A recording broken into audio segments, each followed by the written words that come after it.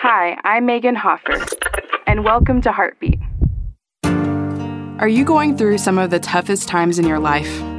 Do you feel like a failure? Do you feel lost with no idea what to do? The Dalai Lama once said, "There's a Tibetan saying, tragedy should be utilized as a source of strength." No matter what sort of difficulties, how painful the experience is, if we lose our hope, that's our real disaster. As Christians, we celebrate Jesus' victory over death. He is alive. He is our hope. And He is with us in this moment. This truth will never change.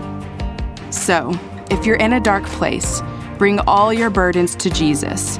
He'll give you strength and wisdom. So look up. Don't lose your hope in Christ. Heartbeat is brought to you by the Salvation Army.